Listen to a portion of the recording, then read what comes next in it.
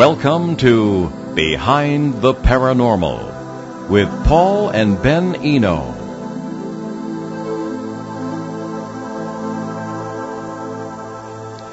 Are there legitimate educational opportunities in the paranormal field? Are some psychiatric patients actually experiencing paranormal events? What do quantum mechanics and the multiverse theory do to religion? Well, I'm going to take Ben's lines here because we have a little bit of an audio problem with our co-host. Anyway, welcome to the 910th edition of Behind the Paranormal with Paul and Ben Eno, coming to you from WOON 1240 AM and 99.5 FM in Woonsocket, Rhode Island, on the Paranormal Radio app from TalkStream Live, on YouTube, and via TuneIn.com. There we go. Today we bring you an open line show and one of our favorite guest co-hosts as soon as we can get his audio going here. As Hurricane Ida, a vicious storm, is ready to make landfall on the Gulf Coast, we send our prayers and best thoughts to the people there. That includes today's scheduled guest, Dr. Jeff Long of Houma, Louisiana, whom we understand was part of a mandatory evacuation yesterday and obviously has had to reschedule his appearance with us. Jeff is an expert in near-death experiences, something I was looking very forward to talking about, but we'll get him back in the fall. Today we also remember the victims of the myriad other disasters being inflicted upon the world right now, including the floods in Tennessee and the catastrophe in Afghanistan. So in a pinch, we bring you an open line show with our wonderful cousin and frequent guest co-host, Rick Eno. Okay, Rick is interested in all areas of the paranormal. He is a certified investigator for the Mutual UFO Network, or MUFON, and has been our show's Northern California reporter for several years. He lives with his lovely family in the San Francisco area. So we'll welcome him to the show as soon as we can get him back on here. So we'll start with our questions here as Ben is working on that. We have a question from Izzy in Connecticut. And Izzy writes, I find myself completely fascinated by your work and are eager to learn more and get involved. Do you offer any educational opportunities, apprenticeships, research, interning, etc. for budding paranormal researchers like myself? I'm a Connecticut resident and have a BA in psychology with a concentration in the psychology of religion. Please feel free to recommend readings or lectures that might further my knowledge. Any suggestions are appreciated. Well, Izzy, we do not, we often get that question whether we offer any sorts of presentation. Well, we do. I mean, if you look at our website, behindtheparanormal.com, there is a Paul and Ben's public appearance page, and you can see where we're speaking at any given time. There's more in-person stuff than there was obviously last year, and there's much of it that's done online via Zoom or some other thing like that. So we have that. We have considered offering seminars, online seminars, things of that kind, even in times that are not pandemic, when nothing like that is going on. It can be very good to do online events because people from Zimbabwe or Hawaii or anywhere can participate without having to pay a humongous amount of money for a plane ticket. So we're considering offering something in that line. For a while, I was offering a course or two at the International Metaphysical University, which was run by some friends of ours. I don't know if that's still functioning. I should know, but I don't. So there is that. There is the issue of the legitimacy of what you would learn at such a thing if it's taught by someone who really doesn't know what they're doing. Rick, do we have you? Then it is on your end, not my end. Okay. Now we know. Please continue, Father. Okay. There is Adler University, which offers some courses in parapsychology. I think I did some research on it. There used to be more legitimate academic institutions, accredited institutions that offered some courses in parapsychology and even degrees in it. There was John F. Kennedy University in California, and friends of mine actually earned parapsychology degrees there, including Keith Harari, who was I kind of consulted with a bit after the Bridgeport case in 1974, and this sort of thing. So, but today there don't seem to be that many. Beware of online institutions which may really not be accredited. If you might say what you want about accredited institutions, that means that they've been accredited by the local or state or regional association of colleges and secondary schools, that they can grant legitimate degrees, and that they have teachers who actually supposedly know what they're doing. That may or may not be the case, but at least there is some discipline in the thinking and in some quality control and that sort of thing. The accredited institutions are the best you can do. Beware of online self-appointed experts. Okay. So all that being said, I'm afraid the opportunities in the academic realm for the paranormal education, as it were, are rather slim. There is something, however, that you might want to look at, and that's transpersonal psychology. There are more opportunities in that field, and it does sort of touch on paranormal experience to some degree. It acknowledges the existence of spirituality, and it is considered a little bit out there, but legitimate by those in psychology. Bear in mind, too, that scientists, as a rule, tend not to talk to each other. Science is still not as interdisciplinary as it should be. In other words, you can have people who are in behavioral science who don't talk to people who are physicists of consciousness, for example. Within the realm of cosmology and astronomy, yes, there is a lot going on. But within the realm of the sciences of that kind, psychology, etc., it's not really, there isn't a lot of dialogue. So it's all over the place. And I would just say, take the opportunities as they come, but judge them very, very strictly. I'm afraid it's not a very positive answer on that. It's difficult. Third time's the charm, Rick. Does it work? I think we got it. Lovely. We got okay. When in doubt, switch devices. Look at that. Live radio, folks. Right, now I can stop yakking. Yeah. All right. Now, Rick, you're in California. Welcome to the show. Back to the show, I should say. And I don't know if are you aware of any institutions that have courses in paranormal subjects or grant degrees, as they say, like John F. Kennedy University used to? I'm not aware of. I know there are conferences you can go to. I do know that there is a university out there, an academic university, and I have to remember which one, and I can dig back and try to find it. That's actually doing a degree in ufology. Really? But I'd heard about that a couple of months ago and kind of fell off my chair. But yeah. I'll look back and try to find. Yeah, check it out next time around, and let us know. One of the problems is, you can have a fully accredited degree from a fully accredited university in this subject, and it might still be nonsense. I mean, if they take 18th century points of view on ghosts and all this stuff or whatever, but in an accredited institution, I would not expect that to be the norm. They would be concerned with data and things of this kind, I think, that are important and legitimate, and bringing a little bit of disciplined thinking to this. So if you do run into anything, let us know, and we'll pass it on to Izzy and all the rest of the listeners. Yeah, and one thing on it, when I remember hearing about it, it was exactly as you just said. It was more about the investigation and the history. Yeah. So how and what the actual history is. And the problem with that is, Paul, as you know, is if you don't have the right people teaching the history, you're going to get a slanted view. So yeah. Well, the history is very interesting, and that would be something that people would be interested in as well. There'd be something we ought to do a show on the history of the paranormal at some point. Yeah, history of paranormal research. Didn't think of that.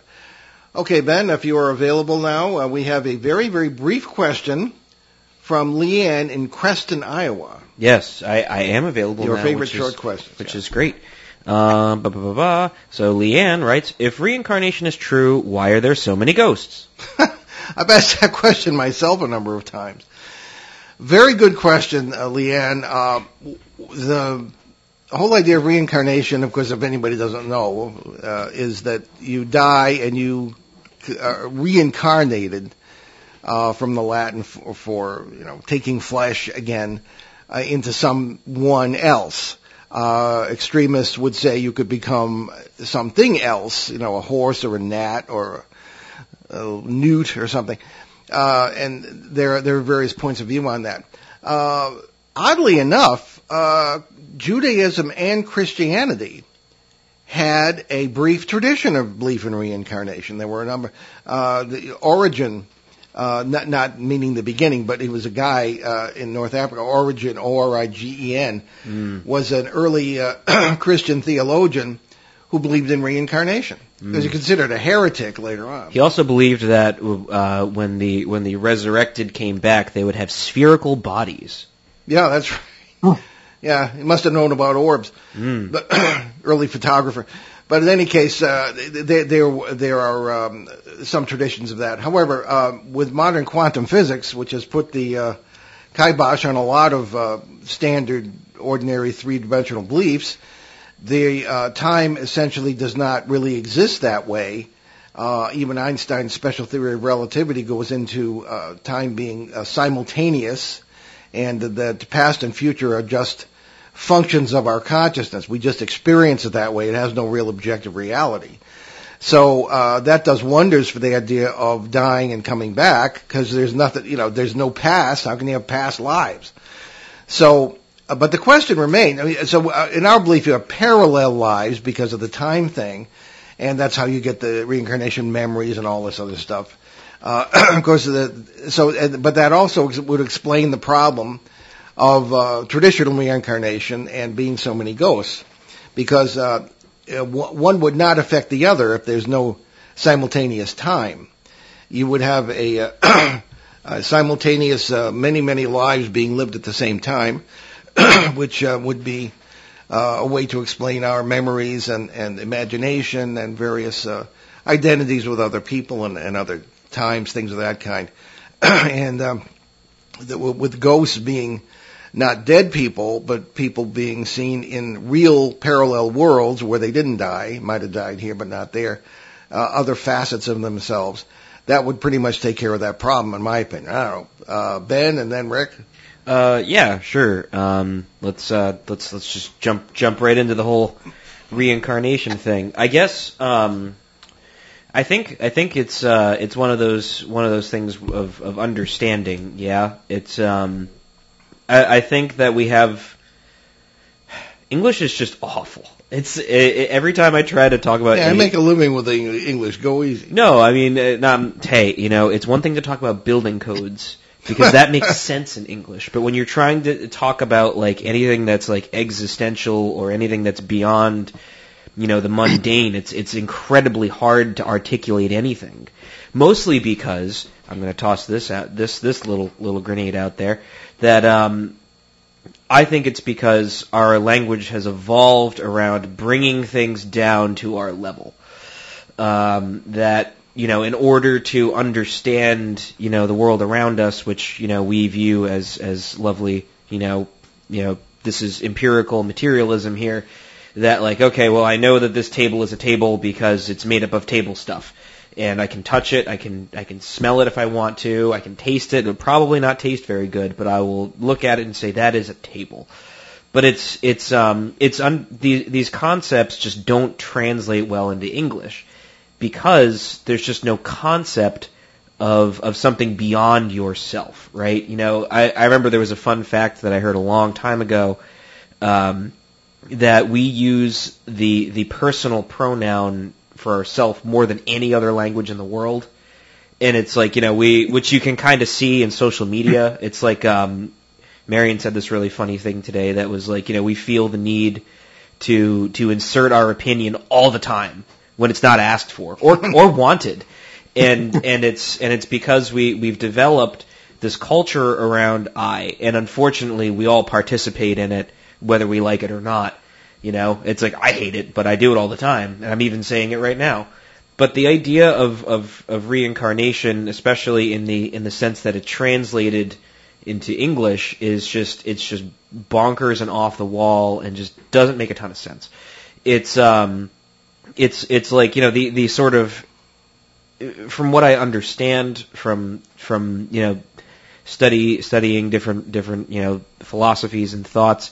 It's a continuation of existence, not of the self, but of it's just a continuing, right? It's like in Hinduism, it's like, the whole goal is to break out of the cycle of reincarnation.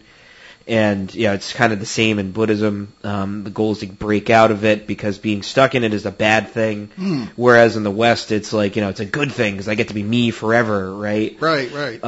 Because, the concept just doesn't translate. I've had to explain that to a lot of people who are like, you're just like a reincarnated soul and whatever. And it's like, well, I don't want to do that. If we're following the strict definition of it, if we're going from, Hinduism and Buddhism, correct me if I'm wrong, anybody, it's like, no, it's not good. I don't want that, right? If I do a whole bunch of bad stuff, then karma will come back and be like, well, I guess you're just going to be an ant, and you're sorry, bud.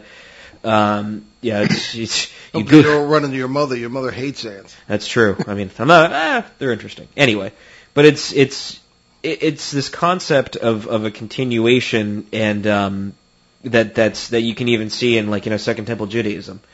Right, which kind of translates into why people pick certain names for their kids. Everybody kind of forgets, I forget what Westerners call it, confirmation names. Yeah. Is that a thing? Yep. Yeah. Where it's like, the whole point is that you carry on the name of this person that did something great so that you can bring honor to said name or person, right? Because you essentially become an extension of that same identity, right? It's like, excuse me. It's this idea of a continuation of being a bigger part of something that I think we're missing in this whole idea of reincarnation. And it's like if we're going to go biblical, right? If we're throwing that out there, it's like someone asked like, oh well, if the end was coming to Christ, then Elijah would come, and he's like, well, he did. You just didn't pay attention. Which, some would reference it to, St. John the Baptist, right? And, it's not like he's the same person, but it's a continuation of that idea, that identity. And because it's all kind of part of the same thing, right? There's no mention of time, right? It's like, oh, well, I'm reincarnated of this guy from 1812, the golden age, and he was, whatever. It's like, it's a continuation of that existence of a something bigger than ourselves. Well, we got Rick's audio going. We should let him say something. Yeah, sorry, Rick. What say you about reincarnation, Rick? Well, Ben, that was not a grenade. That was more of a mortar shell in the center. That was really. I'll just say this: the pagans believe that when you die, your body would be burned. In the Vikings, for example, and that would free your soul. And, Christians believe that your soul and your body are one, and that makes you you. So, the second coming, you and your body to be you will be renewed and you'll have a new body. And so when it comes to reincarnation, just as Ben said it, we don't really have a lot of words to describe it, but when it comes to reincarnation, there's some things that's hard to, cross over, particularly if you believe in the multiverse. And then how would that work? Is it a shared soul across the multiverse with different variations of you? So when it comes to reincarnation, I honestly am in the camp of, I honestly don't understand it enough. Not just from reading about it and understanding it from a textual standpoint and how it's talked about, but how it would actually work and why would it work that way? So, my jury's out on it. However, I have a feeling that reincarnation as, coming back as an ant or an aardvark, isn't the way it works. I just have that innate feeling. I don't know what sparks that, but it just doesn't seem to be the way that works. Okay, well, before we move on to the next question, I'm going to defend the English language, the source of my income, a little bit by saying that there are over 3 million words in English, very few of which are used. That's a good point. You can carry on conversations, and most people do, entirely with cliches that mean nothing, Now, the other day, there was a friend of mine who was having a birthday, and I wished her an auspicious anniversary of her geniture. And everybody was all boggled and everything falling out of their chairs. And I think that if we used more words in English, like perhaps the situation Ben described might improve. we might be able to approach more fully, at least, some of the paranormal or theological or whatever concepts that are pretty slippery. But that being said, I don't expect everybody to be absorbing the full dictionary anytime soon. So we'll go to the next question. But then is language informed by culture? Well, this is true, and heaven help us. All right, well, here we are. These are two questions from our dear friend Peter in Bogota, Colombia, and they are meant for Rick. Yes, for you, Rick. Yeah, Rick, now you're in the spotlight. Yes, indeed. Now that we have everything functioning, our good friend Peter writes to us: what are the most mysterious UFO cases in Northern California that you are aware of? Oh goodness, his domain. So. Yeah, so there's many buckets to that. And I think I'll give an answer here, but I'm back on the 12th. This is kind of impromptu, but I'm back on the 12th, and I'll give some really, really good examples and to direct you to some sites. But I will say this, that in terms of what you'd call the nuts and bolts UFOs, so to speak, the one that was the most mysterious to me, and usually I don't lean on video. Usually it's the reports and what the person is saying. Can they redraw it?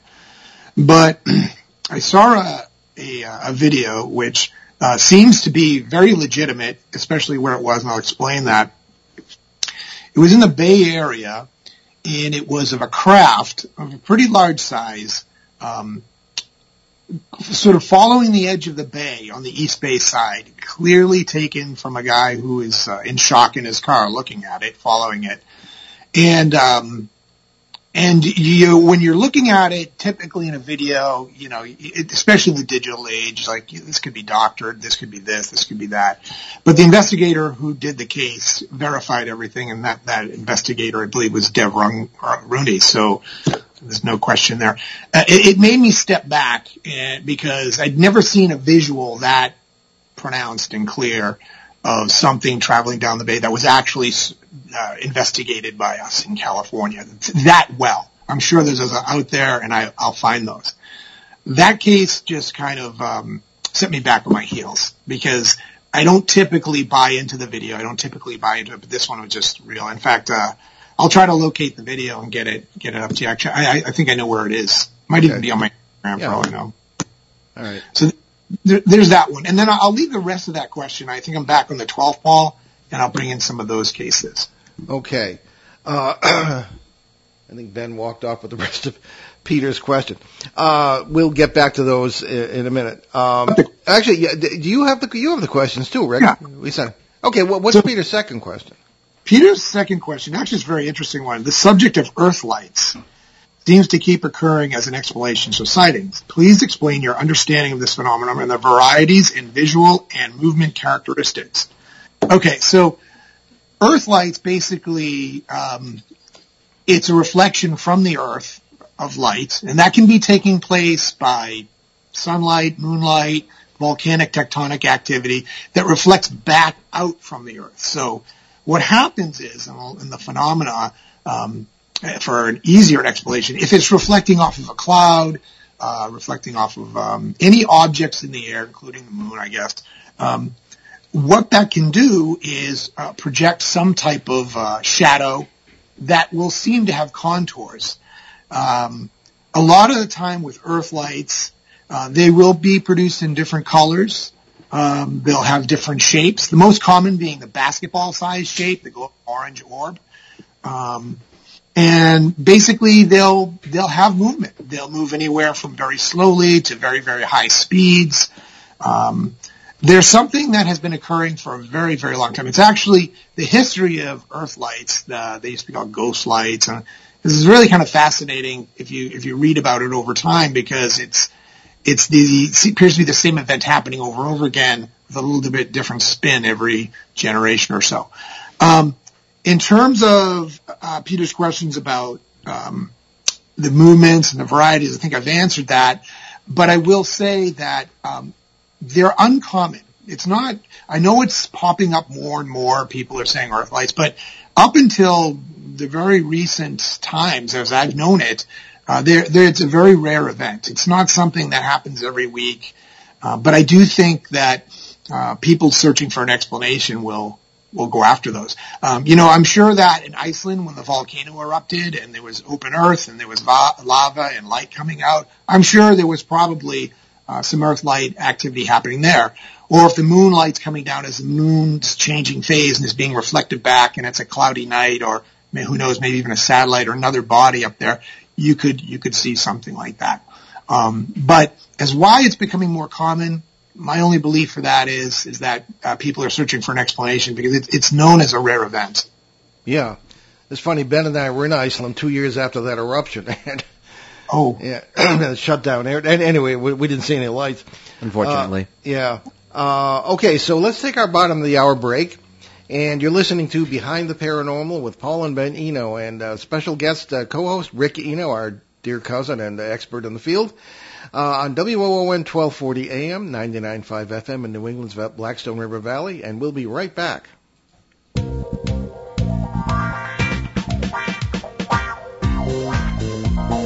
The night is alive. Join us and take a walk on the weird side when you tune in to The Kingdom of Nye, hosted by Heather Wade, the finest in late night talk. Listen live free weeknights starting at 9 p.m. Pacific time at thekingdomofnye.com, talkstreamlive.com, and the Paranormal Radio app. Wanna take a ride? Local and live at 99.5 FM. And welcome back to Behind the Paranormal with Paul and Ben Eno and Ricky Eno today as well, our special guest co-host. We're doing open lines on WOON 1240 AM and 99.5 FM. And let's continue. Now, we were talking about responding to a question about earth lights, and a question, what does that mean? Too, tectonic, seismic, this sort of thing. There was some speculation that the lights seen in the sky that are often interpreted as UFOs in seismic areas could be simply the result of the plates shifting. This has been duplicated somewhat in laboratories, seismic laboratories. However, the lights only last for a split second. They're like flashes. So to have something that's doing strange maneuvers and coming close to the ground, zipping off into space, that has never been duplicated and probably is not the result of any sort of seismic activity. So that being said, Ben, did you have any comment on the Earthlight question? I actually don't know a ton about them. So this has actually been very educational for me. Good, but it does actually coincidentally lead into another listener question we have from Ray here in our listening area in Woonsocket, which is your shows with Linda Zimmerman are really interesting. She has talked about UFOs actually going into and coming out of the ground. Have you guys ever heard of any other cases of that, and how does that work? Well, I can't think of a more perfect question. I know, yeah. Follow that other one. Look at that. Yeah, we've done the shows with Linda, who is a good friend of ours and is becoming very well known in the UFO fields. She's been on more and more television documentaries about this subject, and she lives in the Hudson Valley of the state of New York, and which has really kind of met up with our Litchfield, Goshen, Torrington, Connecticut triangle, because we pushed that out to about 330 square miles at this point, and it's gone into the Hudson Valley. So our area of research has linked up with Linda's. And the Hudson Valley of New York is very, very well known for UFO activity, including UFOs that have been seen coming out of the ground and going back into the ground. Now, what's that about? And this links right up with the question of Earthlights. Are these UFOs in the sense of any kind of craft or intelligently controlled lights or whatever? Or is it something else? I don't know. Rick, any thoughts on that? As far as the ground goes, I haven't heard of the ground per se. I've heard of the median water, going in and out of water even without splashes, and some with splashes, but I haven't heard the ground. But it would make sense to me that if they can enter the water without making any splash, if they can sort of pop in and pop out, then maybe there is a way they can enter the ground by just traveling through the ground in some dimensional way to get to whatever's underneath it. So it makes sense to me, but I haven't actually heard of a case of that, but I'm sure it's out there. I don't know at all. Well, this is where it might meet up with I guess what could be called Earthlights or spook lights, phantom lights, that sort of thing. There is Brown Mountain in North Carolina. Now, I've been there, but I did not really see any. There are things that might have been light, but I really couldn't be sure. It's a park area, so it's public land, and but there have been some remarkable videos taken by people I know of these lights. Initially, the natives considered it to be the spirits of their ancestors, and spirits always enter into this somewhere. There are other areas of the world, and certainly in the United States, particularly there's a particular cemetery in Arizona where these lights take place. So naturally, everybody assumes that they're ghosts. But I think there have been some studies. Vincent, I think his name was Gaddis, Gaddis, wrote a very very good book, a mysterious. I don't like to speculate on the air, but look for Gaddis and Mysterious, and you'll find the book, where which I think it was written some years ago, but it is a very good treatment of this subject, and he gets into where these things take place. But it is common, and these things do come out of the ground and go into the ground, which raises sort of would call for a broader definition of them being extraterrestrial spacecraft. Now, who knows? Coming into the ground and going out of the ground might imply some sort of multiverse connection, because you have many reports of quote-unquote ghosts, things of this kind, coming through solid objects, coming through walls. And there are shamans with whom I've spoken who say you could, if you knew how to do it, walk through solid walls, because we're mostly, as any nuclear physicists would tell you, we are mostly empty space between the molecules of our body. So I've never seen that. I'd like to, and I think it's as much of a mystery as the Earth lights at this point and things coming out of the ground. But it's been well witnessed in the Hudson Valley area, and next time we have Linda on, we can really get into that in some more depth. Okay, so what's next, Ben? So we have a question from Tanya in Laconia, New Hampshire, that is about poltergeists. And she writes, if a poltergeist case is untreated or treated by idiots... She's listened to our show for a long time. I guess that's fair, yeah. What can be the final result? Well, that's a good question, and I often wondered that early on when I was running into poltergeists. What happens if nobody does anything about this?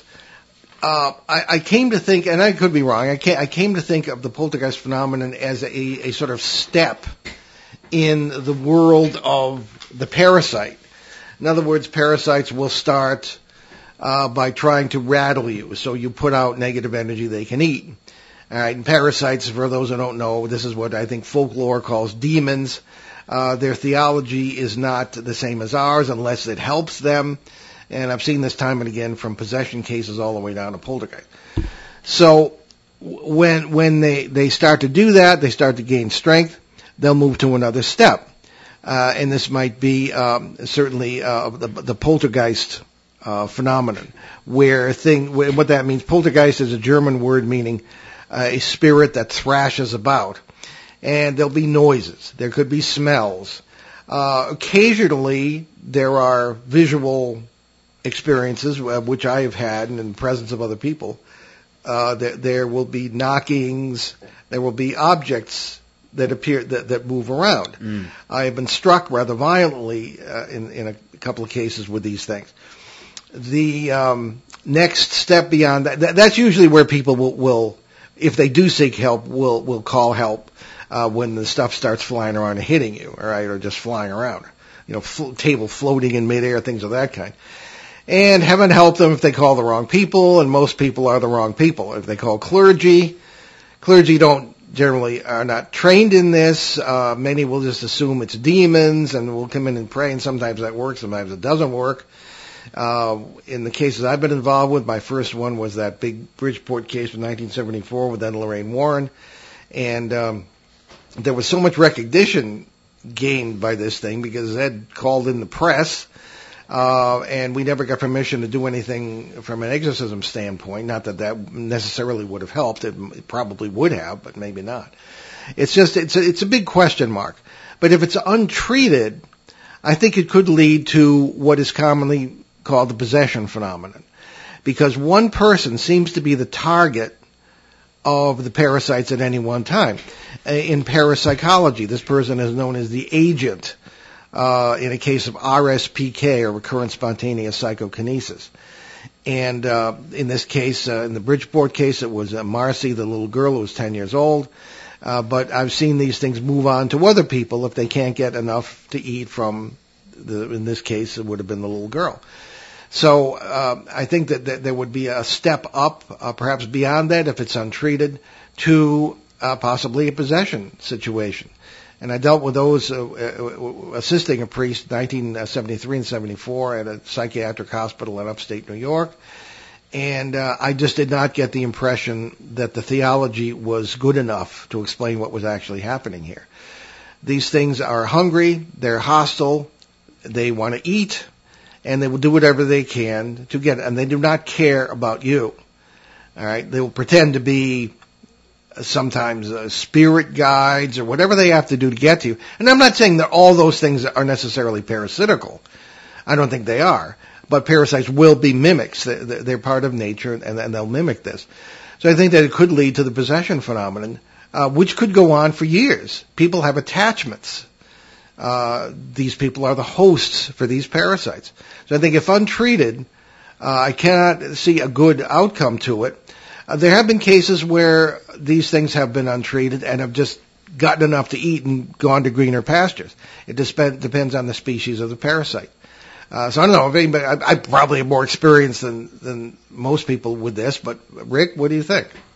Well, I actually have a question, Paul. It's along the same lines, and it's about your case. I remember it from reading it about your Bridgeport case, and you were talking about floating objects. And my question is, when that happens, when the refrigerator levitates or plates move across, first of all, what do you feel is actually causing that? Is that them coming into this dimension and some type of EMF effect or some type of effect, as opposed to when plates get thrown across the room? So my question, I guess, is what's the difference between the floating and why does that happen, and then something that gets thrown or knocked off a shelf and why that happens? That's a good question. In that case, and in most others, that was probably the second most dramatic case. The one was a few years later in New Haven, Connecticut, where, really huge armchairs were being thrown across the room, things of that kind, and almost hit me. That would have been not good.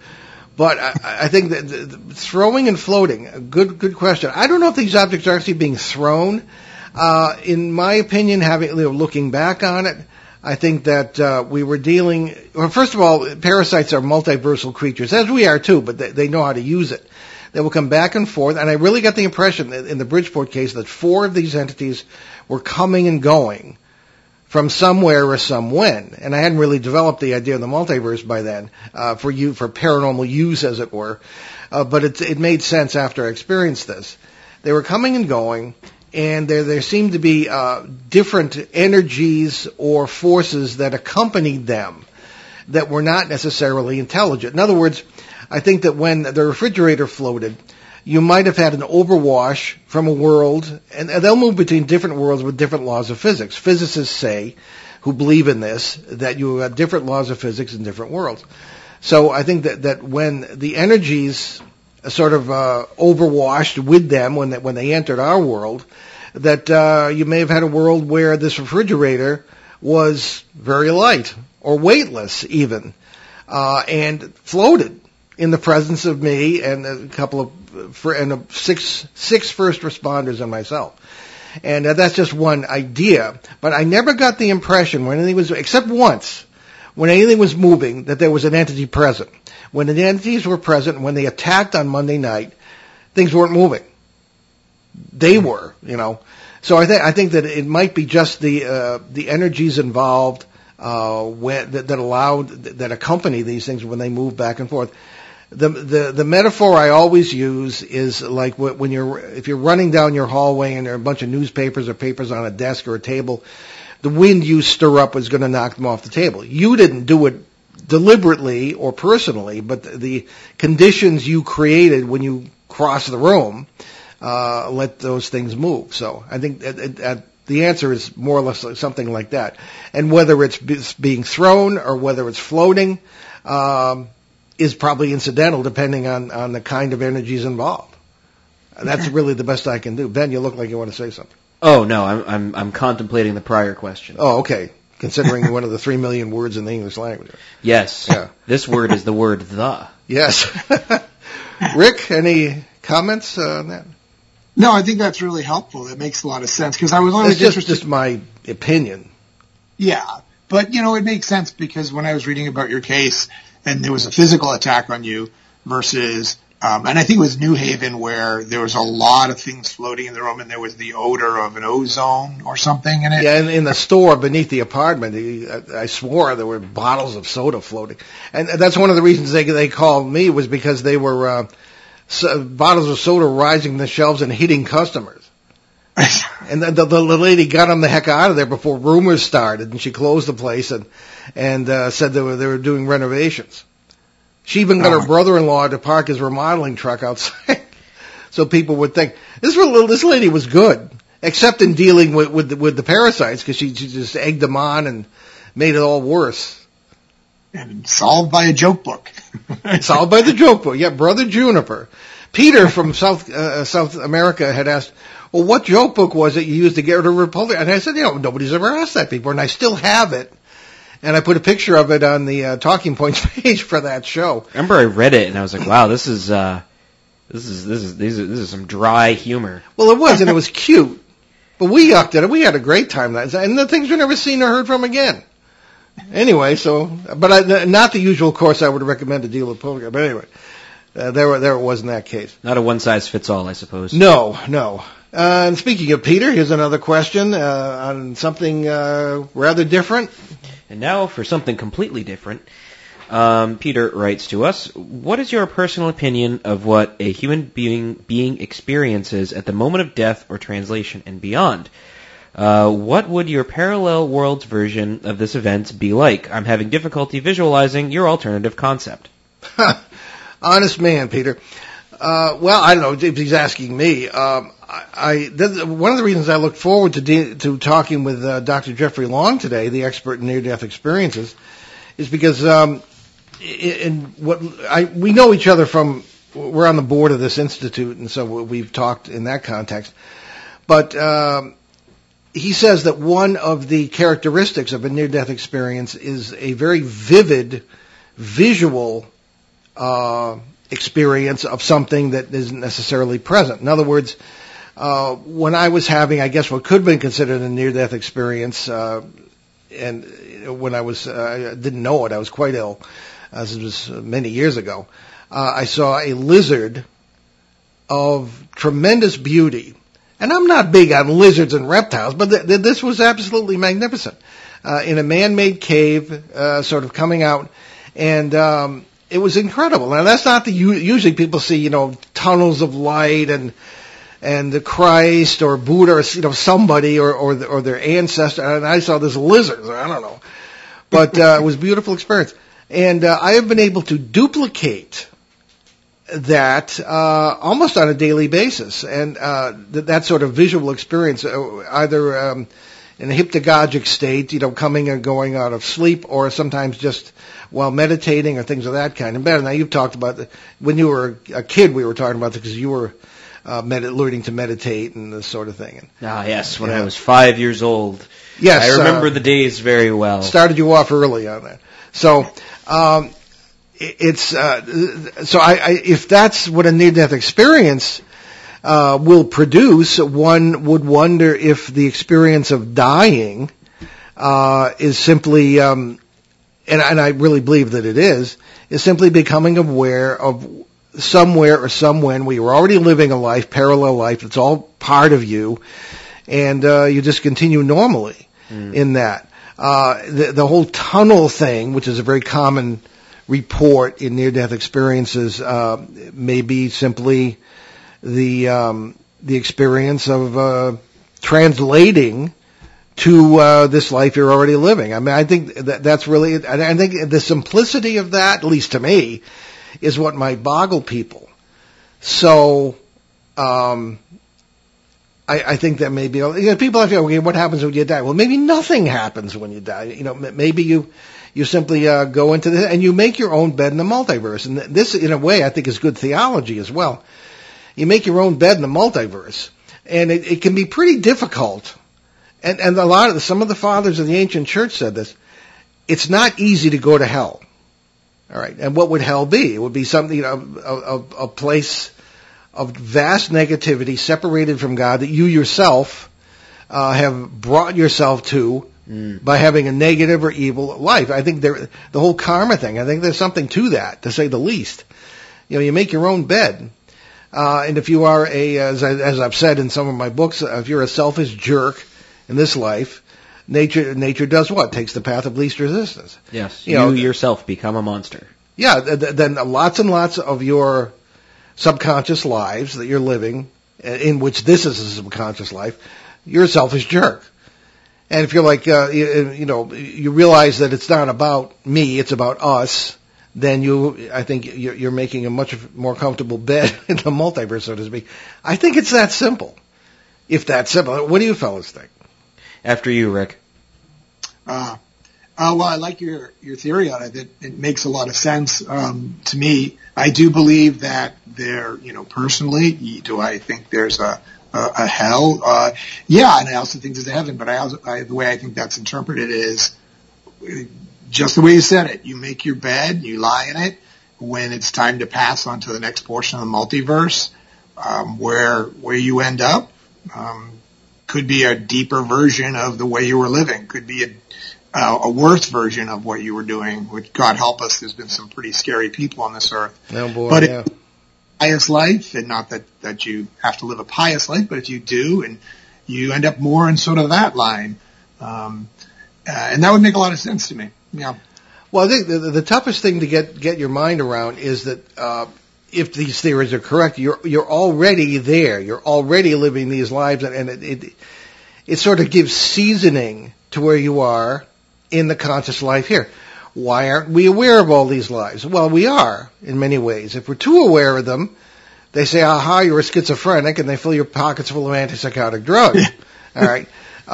Whereas, that was the impression I got while working in the two psychiatric hospitals as a seminary student. I wasn't working there for pay. I was visiting them in the capacity of pastoral training and assisting the chaplains at Norwood State Hospital in Connecticut and St. Lawrence State Hospital in upstate New York. And I just got the impression that some of these people who were supposed to be schizophrenic were living, in some cases, beautiful parallel lives, very aware of them, and that wasn't considered normal. Others are living in terrible, hell places.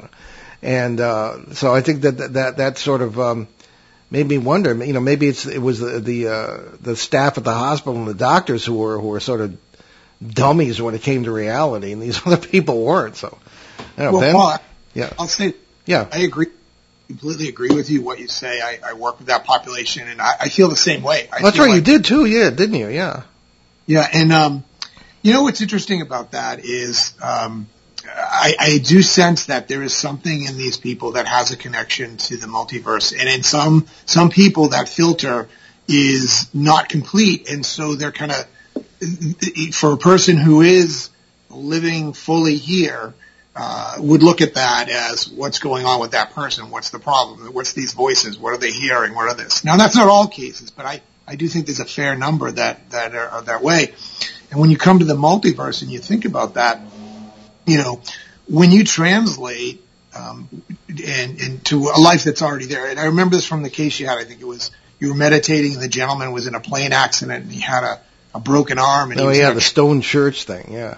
And my biggest question that ever came out of that was, as he seemed to be translating through your narration of it to a point where he still communicated with you, but you didn't really know what had happened in the basement in the days before. Do you know what I'm alluding to? Yeah, his memory was changing as we spoke. Yeah. And I'm thinking as you're translating and you're in his basement of the church and he's figuring it out, those memories are now changing to the current multiverse situation across all multiverses, and would have no recollection of himself prior, but he seemed to remember talking with you in some regard.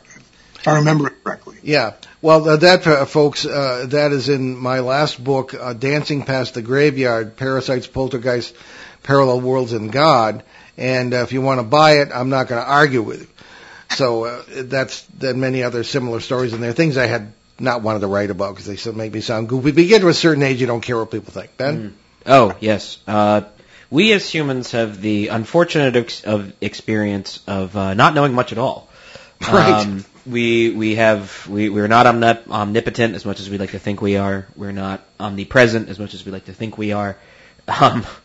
And we have the great misfortune of only having a subjective experience of an objective reality that is informed by some sort of outside third party, whatever that may be, whether it's ourselves, a cosmic entity, whatever, what have you.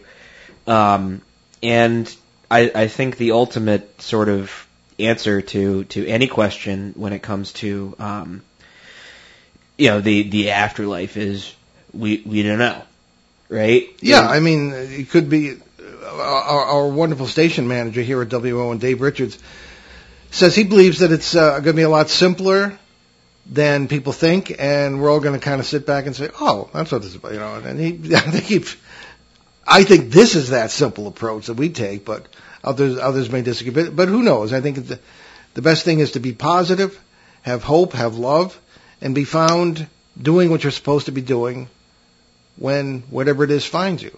I would also put that into 2 words: living well. Yes. Because loving God, living well. That's all we can do at the end of the day, right? Exactly. We do have the ability to choose. We can make choices. Whether the outcome of the choices are good or bad. It's simply to exist within a web of relationships that we are all a part of, and kind of participate in this greater story that we're all kind of a part of.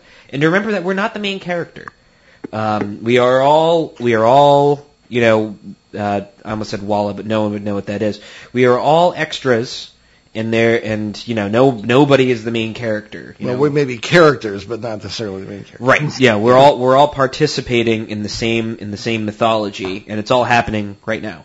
Well, on that note, let's go to our announcements. Leave people a lot to think about. Yes. So, let's get started. On Tuesday, September 21st, my dad will present a program on UFOs, cryptids, and ghosts via Zoom at Mainline MUFON in Philadelphia. You can check that out. Mainline MUFON, MUFON.com. Yeah, that's a virtual event, so anybody can participate. If you live in the Maldives or somewhere, you can do it. On Friday, October 8th, I'll present a paranormal overview at a somewhat unlikely venue, the Arizona Dowsers Conference at the Little America Hotel in Flagstaff. Visit dowserssouthwest.com for more information, and people are invited to that. Indeed, and we'll present once again at the Western Connecticut UFO Conference during the last weekend of October this year, and that's on Sunday, the 24th. We'll do a live simulcast with the conference. This will be an open line show format with Kathleen Martin taking questions from conference participants and our global audience on the Betty and Barney Hill abduction case, of which 2021 is the 60th anniversary. Wow. On the following Saturday, COVID variants permitting, we'll present live at the Danbury, Connecticut Public Library to wrap up all the rest of the conference, and other presenters that week will include Mark D'Antonio, Tom Reed, Michael Scratt, Linda Zimmerman, Mike Panicello from Connecticut MUFON as well. So, Rick, what's going on with you? Well, we're celebrating birthdays. My son just had his 12th birthday, and I had him wondering, 22 in NASCAR, his favorite driver, Joey Logano. We'll be rooting for him this year in the Cup Series coming up. Then I'm hopefully coming in October to see Cousin Paul present in Arizona, so I'm looking forward to that. That'd be cool. We got to talk about that because there's more going on than you think. Okay, so you'll be excited. Okay, after years of tech problems, all regular radio broadcasts of Behind the Paranormal from CBS, Achieve Radio, and here on WOON have been restored in the archives at BehindTheParanormal.com. In addition, our show has its own app now. Check it out. You can go to BehindTheParanormal.com and download it right there. It's still not available in the Google and Apple stores, but it will be hopefully soon. And it's as I say, it's bare bones, but it'll give you all the past recent past shows. Indeed, and you can check out all our books along with those of our guest co-hosts at our show website, BehindTheParanormal.com, where you can also find out more about the show, our many cases over the years, our public appearances, and how to book us, along with some of those 900 plus free recorded shows now restored, as my dad mentioned earlier. So what do we have next week, Ben? Well, we have cooking up in the oven. Next week, September 5th, we will bring you Cheryl and Linda Costa, who have assembled a tremendous amount of actual data on UFOs. That's valuable, because you'd be surprised how little data people assemble when they allegedly check these things out. Anyway, we'll leave you today with a pithy thought from the Irish poet and playwright Oscar Wilde, who certainly lived up to his last name. To live is the rarest thing in the world. Most people exist. That is all. I'm Paul Eno. And I'm Ben Eno. And I'm Rick Eno. Thanks for joining us on our great cosmic journey, and we'll see you next time on Behind the Paranormal. Return to this radio frequency 167 hours from now for another edition of Behind the Paranormal with Paul and Ben Eno.